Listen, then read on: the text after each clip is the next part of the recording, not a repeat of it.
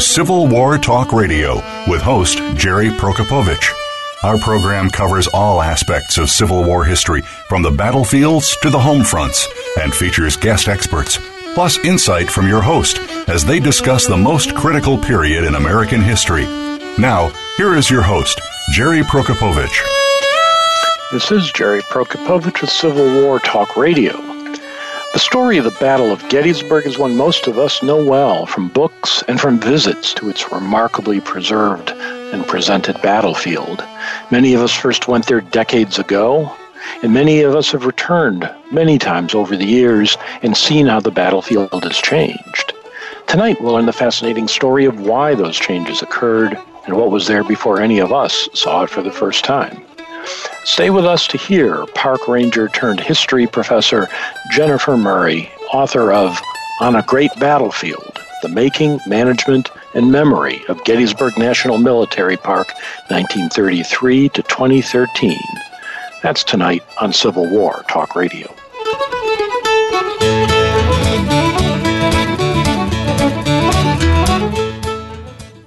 Streaming live, the leader in Internet Talk Radio, VoiceAmerica.com. Are you ready for a disaster? If you are like many people in the world, that answer may sadly be no. Disasters happen unexpectedly to people just like you every day. Tune into Preparing for the Unexpected with business continuity and disaster planning expert Alex Fullick. The show will not only help you better prepare for a disaster itself, but also to prepare you, your place of employment, and community for the aftermath, emotionally, financially, and with a better level of awareness and a stronger feeling of resiliency. Tune in Thursdays at 9 a.m. Eastern Time, 6 a.m. Pacific Time on the Voice America Variety Channel. We're making it easier to listen to the Voice America Talk Radio Network wherever you go. In addition to listening live, you can check out information about your favorite talk show hosts, discover new talk show personalities, add shows to your list of favorites, and listen to all of our show archives on demand, all from your iOS, Amazon Kindle, or Android device.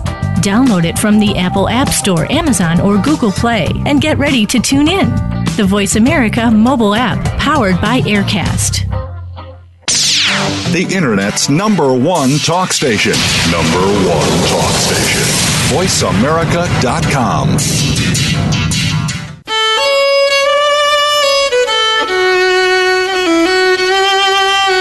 You are listening to Civil War Talk Radio.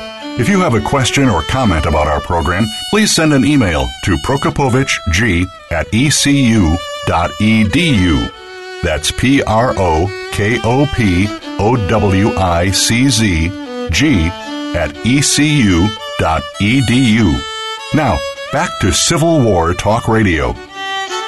And welcome to Civil War Talk Radio. I'm Jerry Prokopowicz, coming to you from the third floor of the Brewster Building on the campus of East Carolina University in Greenville, North Carolina, part of the UNC system, but not speaking for anybody but myself, not UNC or ECU or anybody at all, just myself, not the Gettysburg National Military Park, nor will my guest speak for anyone but herself tonight, as we always do. And as many of you know, because many people apparently listen to the show at one time or another, I just got the statistics this morning, and we had some 59,000 hits in October of 2018. We're now in November 2018 as we record this tonight, and that was the largest month ever. The trend continues to go upward. Only a small, tiny fraction of that number of people listens to the show live on Wednesday evenings as we talk here right now. Last week I got to do that because, as you know, if you were listening, last week's show was recorded at Gettysburg during the Civil War Institute last summer, in June of 2018. And then, yes, the last week during the day I recorded the introductory bit, and then our wizards of engineering at Voice America put it all together and made it seamless. Hopefully you're listening the modern way. You've downloaded this and you're multitasking, washing the dishes, driving from place to place, or mowing the lawn. Those seem to be three activities many listeners enjoy doing while listening to the show. So it is November of 2018, crazy time of the academic semester, exams starting to come in, midterms, term papers being turned in, all kinds of things to do. The busy time of the semester is approaching as we head toward Thanksgiving. And it's also election season. That just ended on Tuesday, yesterday. Glad that is over, so we can now all concentrate fully on Civil War Talk Radio and college football, where East Carolina is unfortunately headed nowhere this season. Rumor is that we can't afford to fire the football coach because we're already paying the previous fired football coach, but they may be looking for a new chancellor pretty soon. It's not just the bad football team why he might leave, but that's the rumor we're hearing. Can't say more than that. So we turn instead to my alma mater, University of Michigan, who thundered over the hapless life forms of Penn State last Saturday. And my big fear now is that our rivals in Columbus might lose one of their remaining games so that their entire season will have become meaningless except for beating Michigan, which they tend to do regularly. And we don't want them to have any extra motivation this year. But we'll see. Tonight we're talking about the Gettysburg battlefield, and there are many reasons to go to Gettysburg that I mention every week to you. And I'll remind you this year, November 16 through 18, 2018, the Lincoln Forum meets there. It's a really interesting event, chance to hear from a lot of people in the Lincoln scholarly community, and just meet a lot of interesting people who are interested in Lincoln, and also tour the battlefield, do other things. Next May 18 through the 26th, This Hallowed Ground takes off for our annual tour. The Stephen Ambrose Historical Tours presents that tour. They offer This Hallowed Ground several times a year, but I'll be doing the one May 18 through 26, and I would love to meet some of you. Come along and do that, and we'll have a jolly time. That's not the right word. We'll have a meaningful time going to many battlefields, not just Gettysburg. And I always learn something from it, and I know you would too. And finally, the Institute, the Civil War Institute that meets every year at Gettysburg College, is June 14 through 19 of 2019.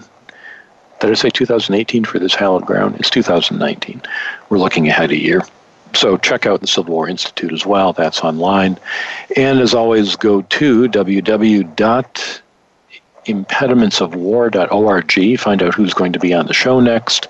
Next week, Jeffrey Hunt takes us to the post-Gettysburg era.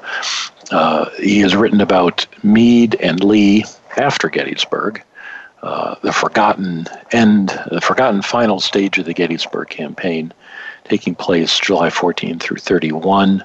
Of 1863, an interesting concept and idea. I'm looking forward to reading that and talking it over with him.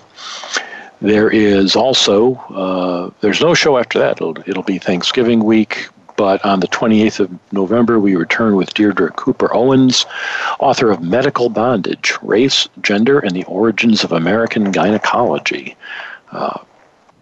based on it. She got this invitation to the show in part based on a talk she gave at the Institute at Gettysburg last year.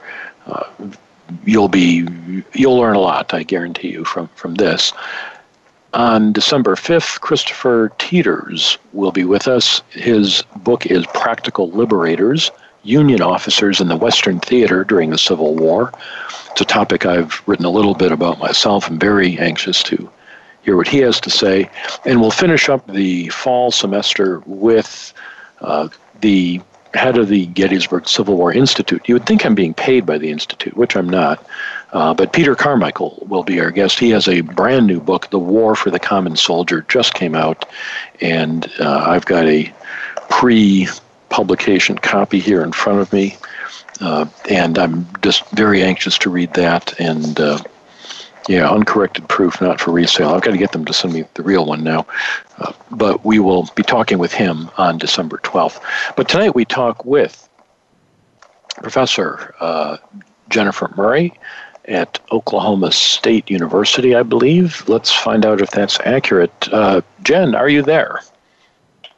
Yes, I'm there. Hi, Jerry. How are you doing? I'm well. How are you? Thanks for having me tonight. Oh, glad to have you.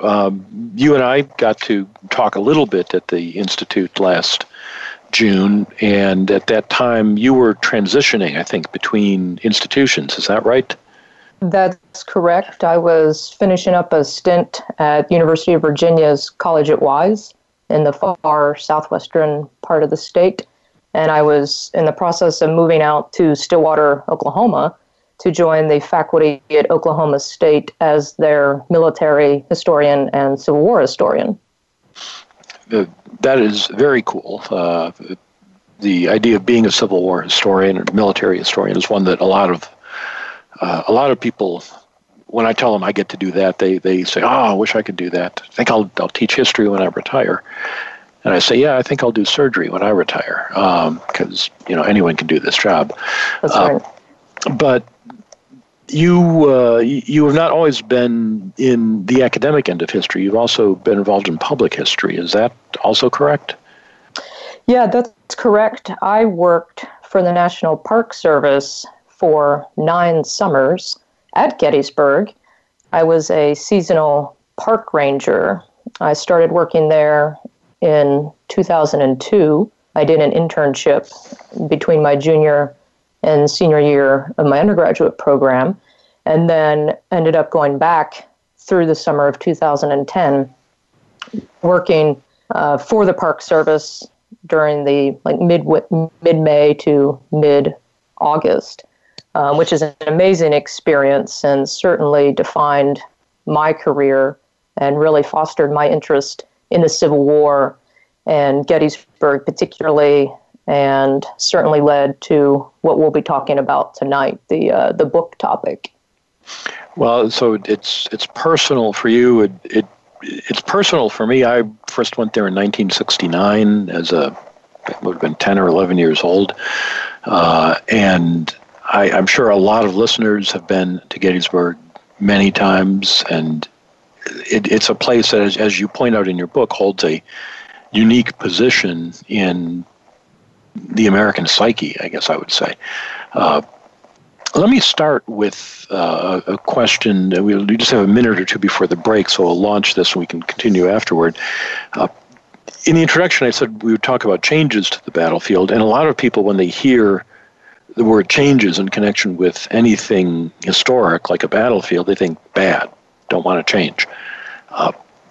Is it, especially after reading your book, I have to ask, is it possible for a battlefield to be static? Or is change really the only possible condition of existence? Well, I think your assessment is exactly right, that people think that historic landscapes are static, and particularly Gettysburg should be static because we have this sacred association or this reverence associated with Gettysburg. But in fact, that's not been the case, and it hasn't been for the last 150 years. And what emerges in my book is that Gettysburg, as a historic landscape, is incredibly dynamic, and it's constantly changing.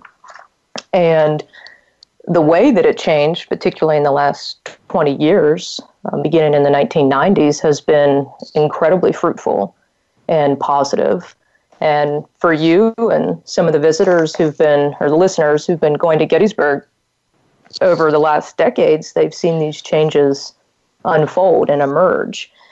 And what you see in 2018 is a landscape that looks a lot more accurate in many ways than it ever had to what the Union and Confederate soldiers would have seen in July of 1863.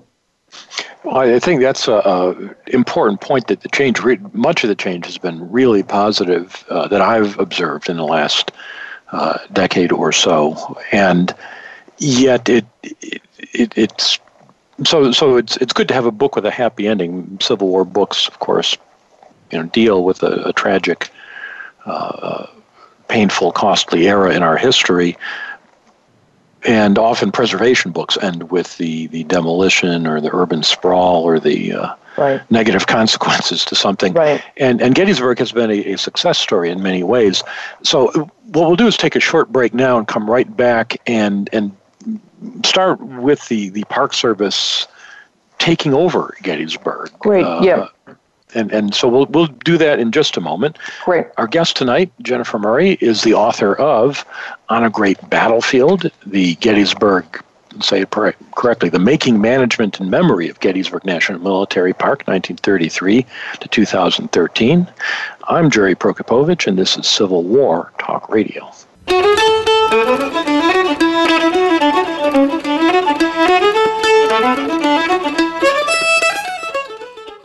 Stimulating talk gets those synapses in the brain firing really fast. All the time. The #1 internet talk station where your opinion counts. VoiceAmerica.com. Psych Up Live with host Dr. Suzanne Phillips is an insider's glimpse at a life from a psychological perspective. It's a look at what matters to us. Why do we laugh? How do we cope with stress? Are men and women really that different? What is it about our relationships? How are they formed? How they work out? And why they sometimes don't? Every week is something new to engage you. Psych Up Live is heard every Thursday at 2 p.m. Eastern Time, 11 a.m. Pacific Time on the Voice America Variety Channel. We'll turn up your perspective on life. All around the outermost rim of the shield, he set the mighty stream of the river Oceanus, creating Achilles' shield in Homer's The Iliad, Book 18. Rachel Carson in The Sea Around Us said, "All at last, return to the sea, to Oceanus, the ocean river, like the ever-flowing stream of time, the beginning and the end." Moyer's Environmental Dialogues with Dr. Rob Moyer offers lively dialogue and revealing narrative inquiry into how individuals are overcoming obstacles and creating a greener and blue planet Earth. Tune in Thursdays at 3 p.m. Eastern, 12 noon Pacific on the Voice America Variety Channel. The latest business information is made simple with the Voice America Business Network. The professionals in the business world bring you live talk radio shows featuring an array of business topics, strategies for building wealth, sales and marketing, stock trading, investing, and business technology. Voice America Business hosts are professionals in their fields and bring to the airwaves weekly business discussions that offer up-to-date information, advice, and education. The Voice America Business Network. The bottom line in business talk. Streaming live. The leader in internet talk radio. VoiceAmerica.com.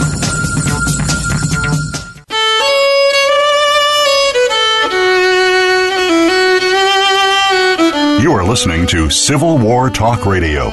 If you have a question or comment about our program, please send an email to prokopowiczg@ecu.edu. That's PROKOPOWICZG@ecu.edu. Now, back to Civil War Talk Radio. And welcome back to Civil War Talk Radio. I'm not Jennifer Murray. I'm Jerry Prokopowicz, talking with Jennifer Murray, who is the author of On a Great Battlefield, The Making, Management, and Memory of Gettysburg National Military Park, 1933 to 2013. Jen, as we said in the first segment, you worked at Gettysburg for a number of summers before going to study history at the doctoral level. You teach now at Oklahoma State. The story of Gettysburg that you tell in this book is really an intriguing one, and as I said earlier, that one that touches personal chords, certainly did for me, and I'm sure will for many other readers, when you see the picture of the Stuckeys at the peach orchard that used to sell the caramel logs. I've been there. That was still there when I first visited as a child, and thankfully it's gone, and then you can now see the view shed properly from the peach orchard. But it tells a great story. Your story begins in 1933. Why did you pick that date? Well, I started my story in 1933 because that's when the National Park Service assumed control of Gettysburg National Military Park. And it's worth noting, too, I was working on this initially as a dissertation topic, and I told my dissertation director, Ken No at Auburn, that I was going to write something on Gettysburg, and Ken says, well, that's great, Jen. That's exactly what we need is yet another work on the Battle of Gettysburg. Exactly. And depending on how you want to count books and monographs on Gettysburg, there's at least 7,000 and a comparable amount of essays and journal pieces and glossy magazines and such. So we have a lot, a voluminous record on Gettysburg, the battle, and we also have a pretty good sense in the historiography about the years following the battle, the veterans' eras leading up to the 20th century. There's been some good work done on that. Carol Reardon and Amy Kinsel and Jim Weeks have produced some pretty good books on the commemorative era by the veterans. But what I found in looking at the historiography and thinking about a dissertation topic is that we didn't have an understanding of what Gettysburg, the battlefield, was like in the 20th century. So my work starts in 1933, as I mentioned, because that's when President Franklin D. Roosevelt signed the executive order that added Gettysburg National Military Park, as well as 57 other historical sites, into the purview or the stewardship of the National Park Service. And that provided a clear starting point to carry the story through into the sesquicentennial, ending in 2013. So before that, who ran the park? So Gettysburg had two stewards prior to that. The first would be the Gettysburg Battlefield Memorial Association, and that preservation entity was formed in 1864. And that was a grassroots movement led by local officials, David McConaughey most prominently, Gettysburg lawyer, and it was really a grassroots effort by the Pennsylvanians. And that's remarkable, because that's 1864, so just a year after the battle, and the Civil War is still raging and would for another 2 years. And the GBMA did yeoman's work. They were very good about acquiring land with limited resources. They acquired 522 acres, and they also oversaw the placement of some of the battlefield's first monuments and markers, and helped lay out the first avenues or the park roads. But they didn't have a lot of federal funding or federal backing, and their landscape, their acquisitions was really confined to the Union side of the battlefield along Cemetery Ridge.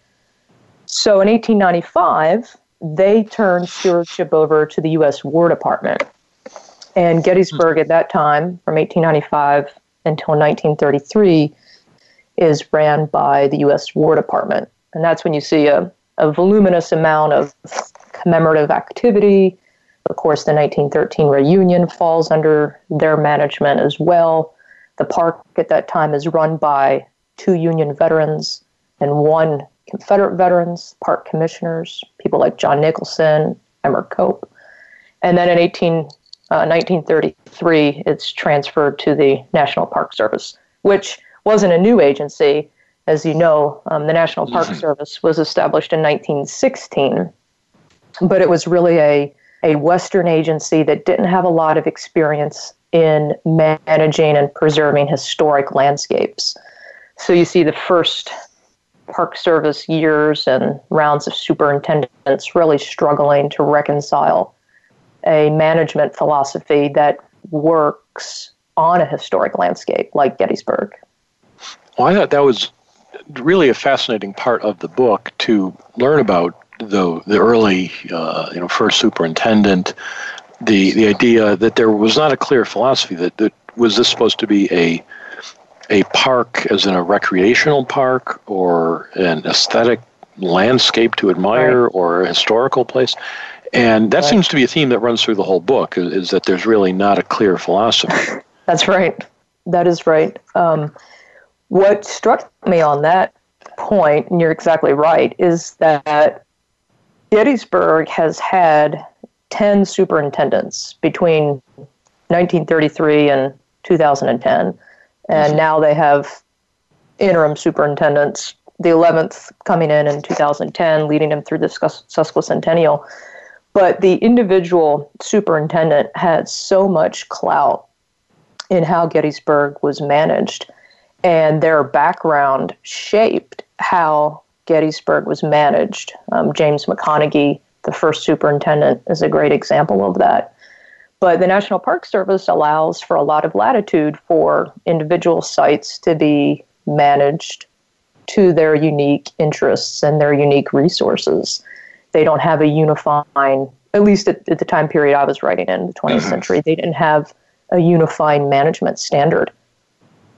So you could have someone like McConaughey in the 1930s who's a landscape architect by training, and he says, let's plant trees all around these monuments so no one can see them. It'll be more beautiful that way. Yeah. I couldn't believe that. That's right, yeah. He's a Harvard graduate, landscape architect, exactly as you mentioned. His background was all in, we'd kind of call it parks and recreation today. Mm-hmm. And that's how he viewed the park. He saw it as a multi-use landscape. Scenic beauty was really important to him. You mentioned about putting monuments as kind of secondary and kind of hiding them around ornamental trees. And if you read through the Gettysburg Times, the newspapers in the 1930s, you'll see the Park Service promoting that visitors come to the battlefield to see rosebuds and the dogwoods, and take a tour down to Devil's Den to look at the beautiful foliage in the fall. And it's really incongruent to how we see the Park Service acting today and how we associate with the battlefield today in the 21st century. But that was McConaughey's philosophy in the 1930s. Another tidbit that I found fascinating was the involvement of the CCC, the Civilian Conservation Corps, at Gettysburg, which I was just teaching the undergraduates here about that in the introductory survey, and discussing the racial segregation practiced within that organization. And I learned from your book that there were, in fact, there were black officers as well as black workers in the CCC, but only at one or two places, and one of them is Gettysburg. That's right. That's right. One of the things that struck me in researching for the book is the way that outside events, political or social or cultural trends, influenced the management at Gettysburg. Mm-hmm. And while the nation struggled through the Great Depression and high unemployment rates, the Great Depression, with the infusion of money from the New Deal, was a really prosperous time at Gettysburg. And those make-work projects that we talk about and make our undergrads remember, all those alphabet agencies. Mm-hmm. Gettysburg hosted the WPA, the PWA, but most notably, as you mentioned, the CCC camps, of which there are two of them. One was at Pitzer Woods, which is now where the Park Amphitheater is, where the Longstreet Memorial is at, and one at McMillan Woods, a little bit further north on Seminary Ridge. And the federal government earmarked or pinned Gettysburg to host black laborers at these camps, which in of itself was not particularly unique. Tim Smith writes about Shiloh National Military Park hosting black laborers, and different state parks do. There's some state parks in Pennsylvania who also have black laborers. But Gettysburg is different in that their officers are also African American. And that was designed deliberately. It was done that way. And in 1936, his name is Captain Frederick Slade. He is the black officer who arrives to Gettysburg to manage these CCC camps. Now, at the time that this was happening, you've got really no other facility on the battlefield. There's no visitor center at this point, for example. Right. So, what? How does a visitor center come to be at Gettysburg? So, in the 1930s, the Park Service headquarters would be on Baltimore Street in the post office building. They had a small space allocated to them, no room for a museum or any real substantive interpretation. And it's not until the Mission 66 project, which moves us into the 1960s, that the National Park Service gets a visitor center. It's the Cyclorama building that I think your listeners would know it more familiarly as, but that was their main visitor center that opened in 1962, kind of with a soft opening, and then the grand opening in 1963 for the centennial. The Park Service then acquired probably what you would term the visitor center directly across from the Soldiers National Cemetery. About a decade later, they acquired that in the 1970s. And before the Park Service acquired it, that was the Rosenstiel building, where they also had, of course, a large museum, and that's much of what the Park Service collection is today, is the Rosenstiel collection that they inherited when they acquired the building in the 70s. So for listeners old enough to remember that building, that house that was on backside of Cemetery Hill, that with the cases upon cases of muskets or pistols or bayonets, just the object-driven philosophy of the early 20th century museum-style presentation, that was there. And the great white hockey puck, the great circular building right on top of Cemetery Ridge that held the Cyclorama. Those are examples of two things that aren't there anymore, that have just disappeared in the last 2 decades. That's right. But they certainly dominated the landscape at the time. And there are so many things that just really impressed me, sometimes shocked me to learn. During World War II, Gettysburg participates in the war effort by contributing to scrap drives. That's right. They almost gave the whole place away to melt down all the statues. Can we talk about that? That's right. And again, I go back to thinking about the way in which contemporary events influenced the management of Gettysburg and also how Americans responded to it.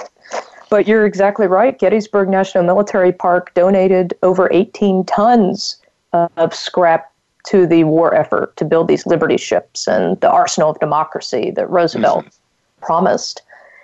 And one of the more interesting documents that I came across was an internal document written at Gettysburg that was a plan to completely disassemble the commemorative landmarks at Gettysburg if the war escalated that bad that the government needed more scrap metals.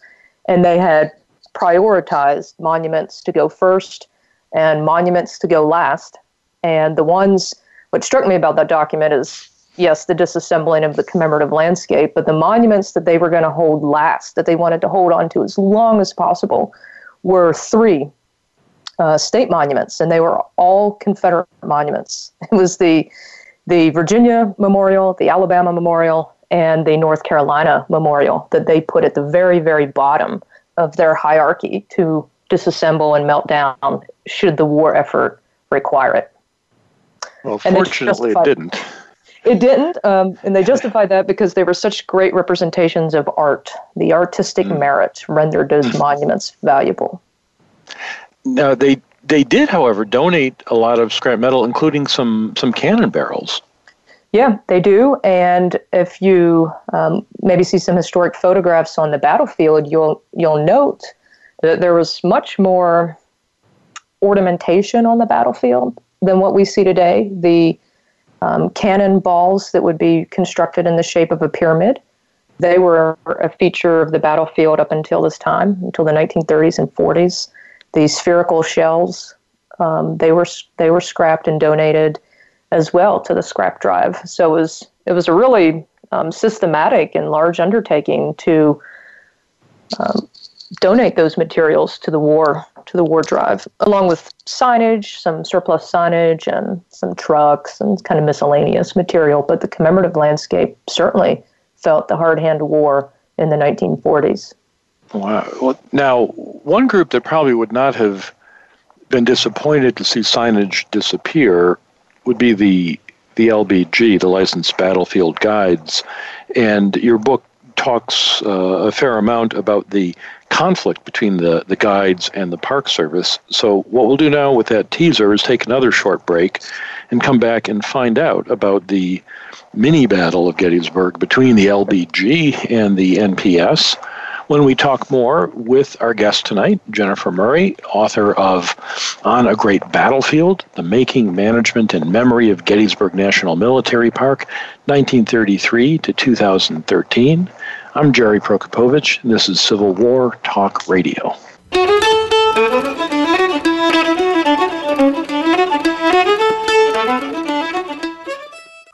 Streaming live, the leader in Internet Talk Radio, VoiceAmerica.com. Attention! If you're a parent, educator, social worker, or civic or religious leader, the most important program you'll hear this week is Exploited: Crimes Against Humanity. Host Opal Singleton and her guest show how our children and others are being dangerously lured by predators through the dark web, social media apps, and games. Beyond that, the program looks at trends in human trafficking and more. You'll never think of the internet the same way again. Listen Thursdays at 7 a.m. Pacific Time, 10 a.m. Eastern Time on the Voice America Variety Channel.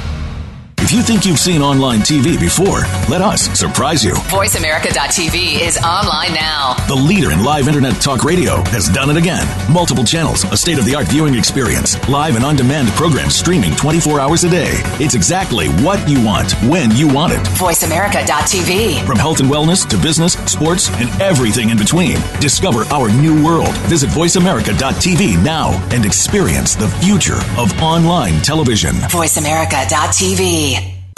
These days, everyone is looking for information on staying young, healthy, and fit.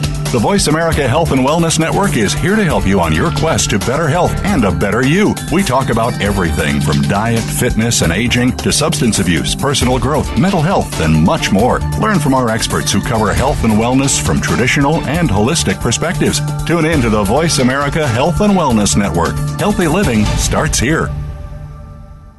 Stimulating talk Gets those synapses in the brain firing really fast. all the time. The number one Internet talk station where your opinion counts. VoiceAmerica.com.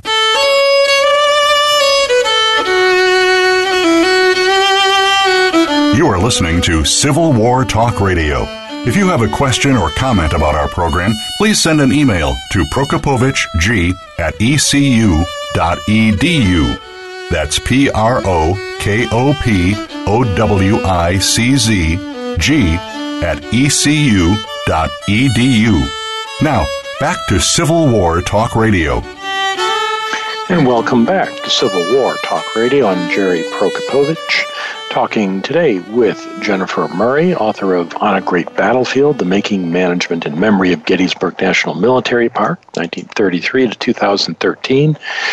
And I have to tell a brief personal story, Jen, intruding on your time, but when I first visited a battlefield, Antietam, as a 1968, it got me interested in studying this, learning about the Civil War. The next year, I was with my family and another family. We were visiting Gettysburg. The other family, their dad was a friend of my dad, and he was also a congressman, 14th District, Michigan. So he was able to just say, we want a ranger to give us a tour of Gettysburg. And I don't think rangers normally give personal guided tours to any visitor, but we got that VIP treatment. And so we're being taken around, and the two families are nodding and looking at everything, and I'm just eating it all up. But I'm terrified to say anything. And finally, we're looking at Culp's Hill, and I say something about, there was night fighting at Culp's Hill. That was very unusual, wasn't it? And the ranger looks at me and goes, I see we have a scholar here, and starts talking to me. And we end up talking the whole rest of the time. We're discussing, should Sickles have moved Third Corps out or not? And he was the first adult who didn't think it was cute that I knew a lot about the Civil War, or that it was amusing, or that it was just geeky and foolish. The first adult who took me seriously and made me aware there were other people like me who were really interested in this topic. And now I'm doing it for a living. He was the guy I don't know his name. His first name was Rick. All I know is Ranger Rick, whoever you are. You set me on this career path. So the interaction of the Park Service staff and the public, in my experience, made all the difference and cannot be underestimated. Cannot be overestimated, rather. But it's not always the Park Service people. There are also the licensed battlefield guides who give many tours of the battlefield. And I was unaware of the shall we say, tension between the two groups. And that goes back a long way, doesn't it? Yeah, you're right on about that. Spot on about that. The licensed battlefield guides, they predate the Park Service management. And the licensed battlefield guides just 2 years ago commemorated or celebrated their centennial anniversary. So they were formed, during World War I, 1916. And you can read some of the early anecdotes or kind of the often quoted or repeated stories about the early guide force and the way that they would be really competitive and pushy and soliciting tours, and how they would kind of congregate downtown at the square, the Route 30 interchange downtown, and be really aggressive in soliciting tours from some of these early visitors to the battlefield. Like those windshield wiper guys in big cities, who the homeless people who try to wipe your windshield and get a tip when you're stopped at a stoplight. I'm just picturing a guy with a kepi doing that. That's I'm right. sorry. Right. Your characterization is not overstated necessarily. I've read stories about guides deliberately giving visitors wrong directions, and then they would come back and they would be befuddled, and the guide would offer to take them out on a tour. Guides who would take visitors around the battlefield and speed. Speeding was a big problem right as the automobile is coming out and is becoming more popular. And they would break the speed limits so they could take these people around the battlefield in 30 minutes or so and get back and get ready to do another tour to gain more money. And what really emerges from all of that, and they're kind of comical stories today. And the licensed battlefield guides are not always pleased, I guess, with my interpretation of their group that emerges in the book. But the licensed battlefield guides are an incredibly powerful interest group. And at times, over the 8 decades that I look at in my book, the licensed battlefield guides are antagonistic to the National Park Service and what the Park Service proposes to do. And a lot of that animosity really centered over interpretation and means to help visitors guide themselves around the battlefield. So in the 1950s, as an example, when the National Park Service is designing those wayside exhibits, the licensed battlefield guides were really vocal in opposing these interpretive waysides because they were the belief that it would minimize their need. And for the Park Service to make the battlefield more accessible, self-guided auto tour, these wayside exhibits, in their mind, that threatened their interest and control over the battle narrative and the battlefield. Now, another local constituency that operates sometimes at cross purposes with the Park Service, the local merchants do this in particular in connection with the story of the National Tower. That opened in 1974. I'm sure some listeners remember seeing the Space Needle that once adorned the battlefield. You mentioned that the Park Service opposed it, then they agreed to let it go up. I recall hearing, maybe just by rumor, that somehow then Vice President Spiro Agnew had something to do with with greasing the wheels to allow that to happen for one of his cronies. Did you come across anything like that? I'd have to double check on the Spiro Agnew part. I know that the Park Service really worked to compromise on the location of where the tower would be erected. And the initial plans for it was to go behind off Steinway Avenue, west towards Seminary Ridge along, we call that area the Colt Park, if you can think about where the Pickett's Buffet is at and the old hotel, the Home Sweet Home. That's where the initial plan of it would have been. That was seen as being far too intrusive onto the landscape, so it was agreed to move it to where it had been situated closer to the Baltimore Pike area. But it was a huge controversy when it went up, and it was an incredible controversy when it went down in 2000, which is kind of the perfect antidote to Gettysburg. Everything is controversial, and you cannot appease or make all interests happy all the time, as Lincoln told us. No, that certainly comes through in the book. Probably the biggest controversy, I'm sure many listeners will be most familiar with, was the interpretive controversy in 1998-99, leading to the Rally on the High Ground seminar, where the Park Service as a whole began to reinterpret Civil War battlefields everywhere and moved away from the reconciliationist view, the sorry about the late unpleasantness, but we were all brave together view, to a more sophisticated but harder to swallow view that this was a war about many, many difficult things, by far the most important of which was human slavery. And it's much less fun to take a vacation that has to do with slavery than to do with heroism. Can you talk about, you were there, you said from 2002 on, you must have experienced some of that. Yeah, that's right. I was there from 2002 to 2010. So a lot of these issues unfolded that I got to see, the interpretation, the change in the interpretation, and the landscape rehabilitation. So I was fortunate to work at Gettysburg during this period, kind of the golden period under Dr. John Latcher, who was the superintendent at the time, and Scott Hartwig, the chief historian. He was my supervisor, and really smart, brilliant leaders, good stewards of the agency, doing really great things for the battlefield that enriched the visitor experience in ways that we had not seen prior to that. Well, let's talk about some of those instead of, to end on some positive points. Bringing down the National Tower certainly was one, and I believe there's a YouTube video people can watch of the demolition, with reenactors firing cannon in the distance, simultaneous with the collapse of the tower. That's right. But tell us about some of the other things that were done to improve the battlefield in terms of returning it to its 1863 appearance.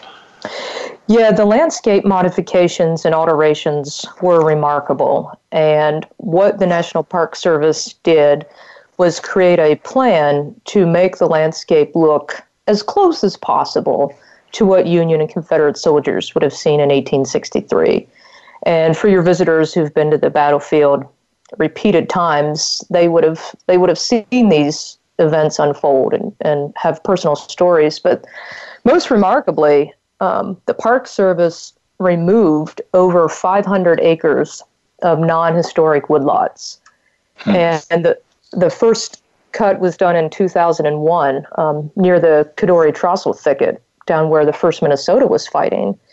And subsequent years, the next kind of big rehab project was along Warfield Ridge in the winter of 2003, down on the southern end of the battlefield.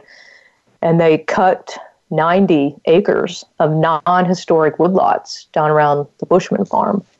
And you might kind of envision in your mind's eye what the slaughter pen area or the area around Devil's Den used to look like, how heavily wooded that was. Mm-hmm. And those trees, non-historic trees, were removed. That old CCC, which we talked about earlier, the bathroom that was down there by Devil's Den was removed. And it was incredible. I can't tell you how many times I did tours out on the battlefield, and I would be explaining to visitors about the tactics and the fighting between the units or the regiments. Mm-hmm. And they would say, well, Jen, how could they fire through this? This terrain is just awful. You can't even see. And you show them some photographs of what the battlefield looked like, 1863 or so, and it's remarkable. It changed the way that the National Park Service interprets the battle. It changed the way that visitors experience the battle. And it makes for such a richer interpretation. The National Park Service did not only remove non-historic woodlots, but they put in features that were historic. They replanted historic orchards. They did over 100 acres of that. They reinstalled miles of historic fencing patterns. So you can feel, and this is to Latcher's credit and the management there at the 21st Century, pretty secure and confident that when you're standing on the Gettysburg battlefield, you're getting a reasonably accurate representation to what the landscape looked like at that time in 1863. Removed non-historic structures. I mentioned that Home Sweet Home Hotel. That went down in 2002, so now the fields of Pickett's Charge are completely devoid of modern intrusions. The telephone wires and everything had been underground. It's remarkable. It is remarkable. It really is. I cannot stress enough how impressive the changes have been. The repeated burning of underbrush to keep right. the woodlots as clear as they would have been in 1863 when cattle ate all the underbrush is another great feature. And was it just last year or 2 years ago, the General Lee headquarters motel? Yes, amazing. That's beyond the scope of your book. It's past 2013, but what a change that made. It took my breath away when I first crested the ridge and could see over for the first time. Listeners, if you've been to Gettysburg, you have to read this book to find out what was there and be in some cases appalled by what used to be there and be impressed by what's there now and find out how it all came to be. Get yourself a copy of On a Great Battlefield, the Making, Management, and Memory of Gettysburg National Military Park, 1933 to 2013. You will enjoy it. You'll benefit from it, and if you've been there before, you'll feel it personally. It's a great story. And Jen, I wish we had more time, but thank you so much for coming on great. Civil War Talk Radio. Perfect. Thanks, Jerry. Thanks for having me. And listeners, as always, thank you for listening to Civil War Talk Radio.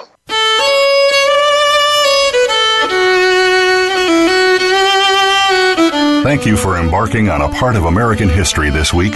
Civil War Talk Radio with Jerry Prokopowicz can be heard live every Wednesday at 4 p.m. Pacific Time, 7 p.m. Eastern Time on the Voice America Variety Channel. Have a good week.